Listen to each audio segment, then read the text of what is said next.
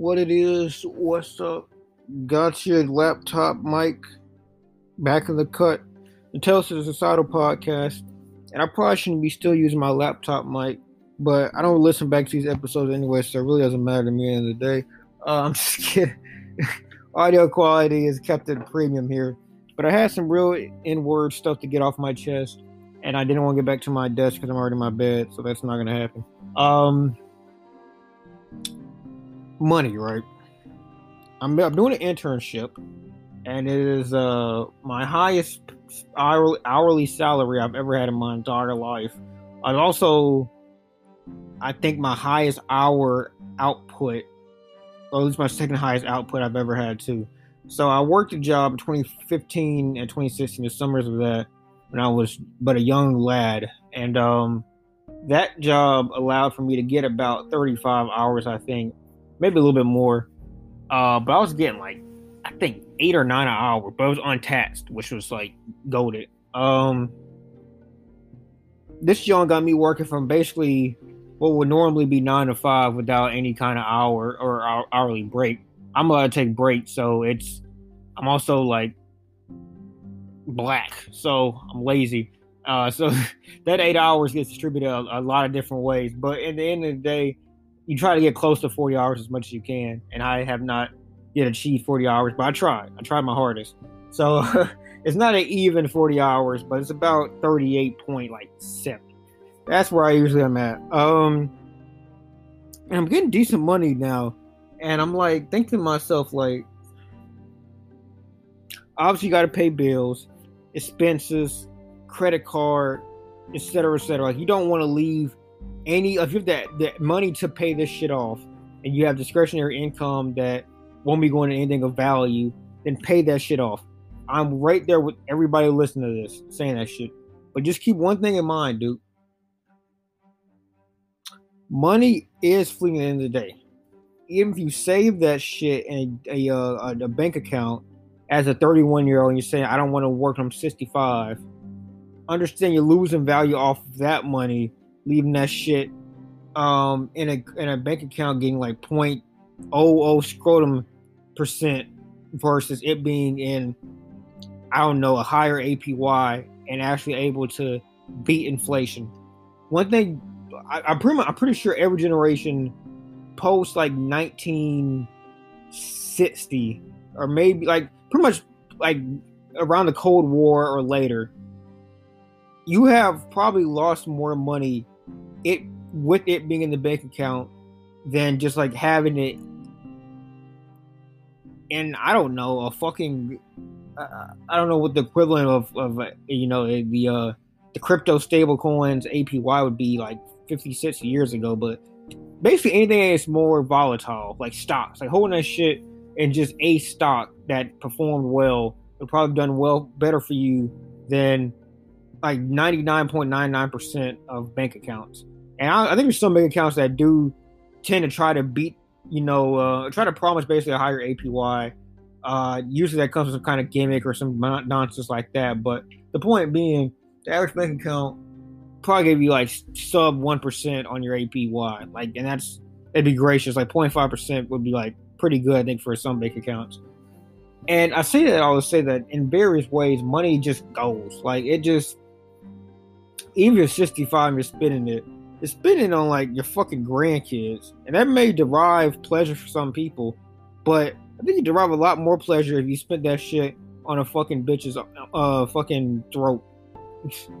I think you might get a little bit more pleasure if you spend that shit right now at this very moment on some woman's fucking titties and just got your rocks off.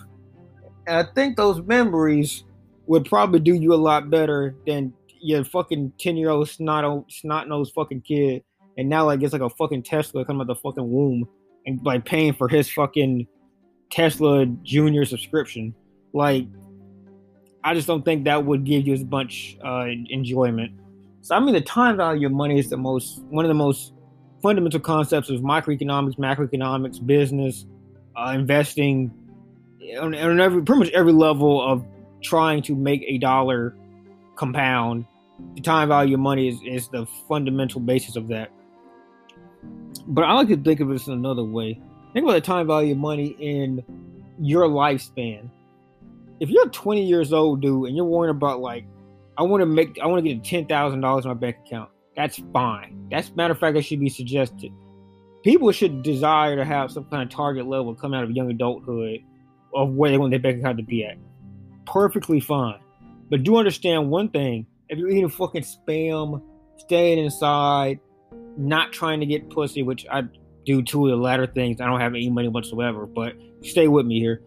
You know, like not even socializing, not even like going to a coffee shop, doing the fucking what's his name, Stefan Graham lifestyle, all that boring bullshit. Basically, staying in the house 24/7 or like walking, like that shit, fucking sucks, dude.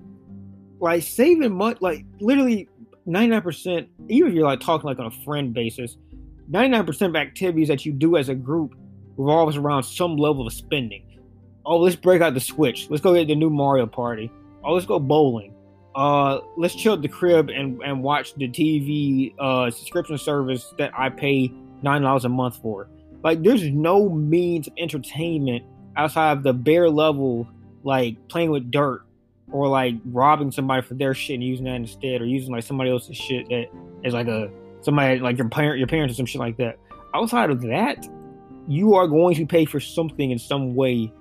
You just don't want it to be like, you know, like excessive. Like, you don't want to be like paying for like to go to like fucking Ibiza every fucking week. Like, that probably isn't the greatest idea. But the point being, dude, I think people. I follow a ton of like successful crypto traders.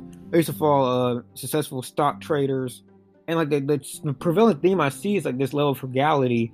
And I'm just thinking like there's a middle ground here. Like, you guys have to be 80-year-old Warren Buffett or 80-year-old fucking Bill Gates at 20 years old. That's not idealistic.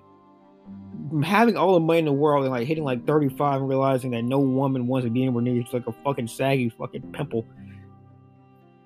I mean, like, literally, like if you listen to a lot of frugal people that aren't on like that level where they can kind of give back their story and make money off of that, and like fuck women off of clout that they get off of that. Like, basically, some people that are rich and silent, they have fucking horrible lives. Like, they live basically as much joy out of their lives as a 9-to-5 slave worker that can pull women or can pull whatever would normally be considered to make one attractive. Like, let's say you have a guy who loves flying fucking airplanes and has like a developed circuit of competitive airplane flying. Like, that shit, just that semblance of joy does more for like the average above poverty line individual, middle class person, than I think anything does for the rich person that realizes that they're rich as fuck. They'll never be able to trust somebody if they're not like, it's like celebrity rich and they have active peers they know also have wealth, but they're just like normal person rich. Like, they're just chilling and they have like $1 million in the bank account. They're either gonna fall for a trap and get simped, or they're going to always be on their tippy toes and never truly trust somebody until they come and happen to find the right one.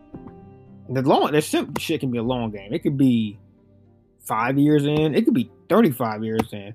Women marry older for a reason, dude. Like, even though those fuckers live longer than we do by like a decade, they marry longer, so they are going to be able to enjoy that shit when you die.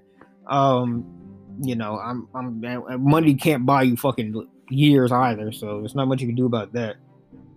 I mean, to me, dude, I just think about it, man.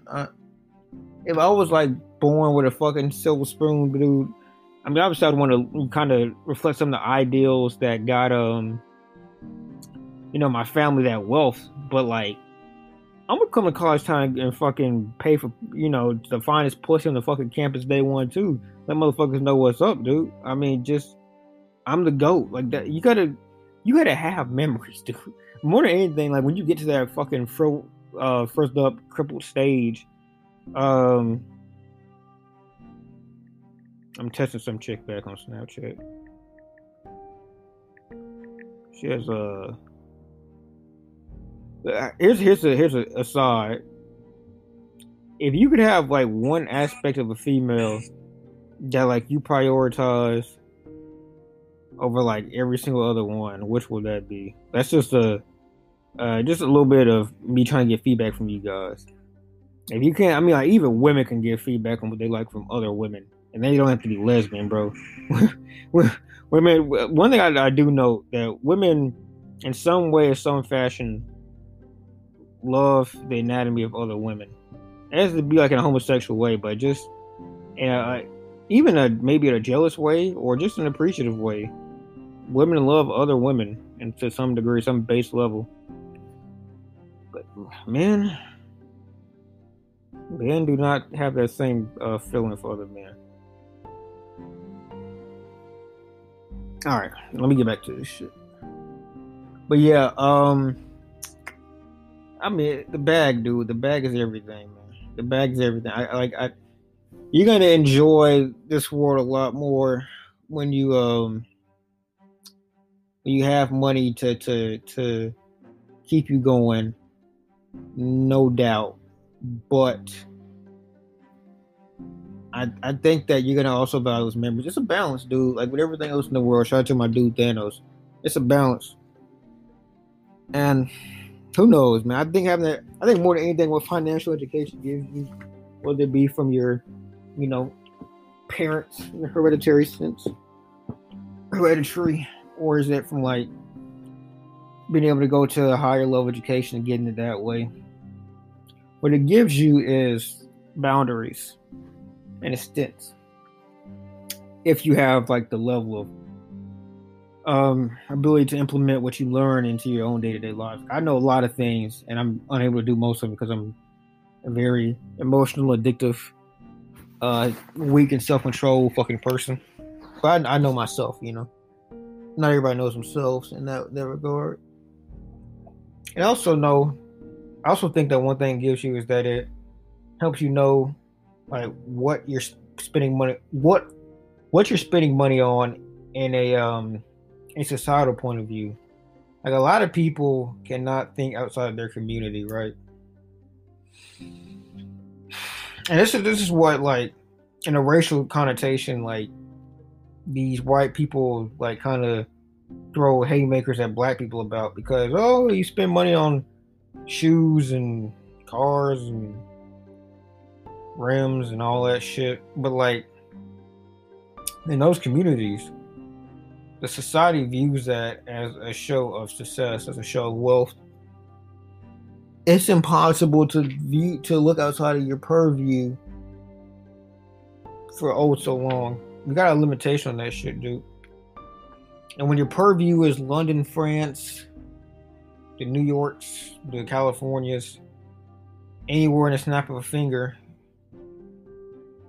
when your purview is these finely groomed, gargantuan skyscrapers that you live in, these lofts 70 feet in the sky, obviously you're gonna know more, you're gonna see more, and you're gonna want to achieve more.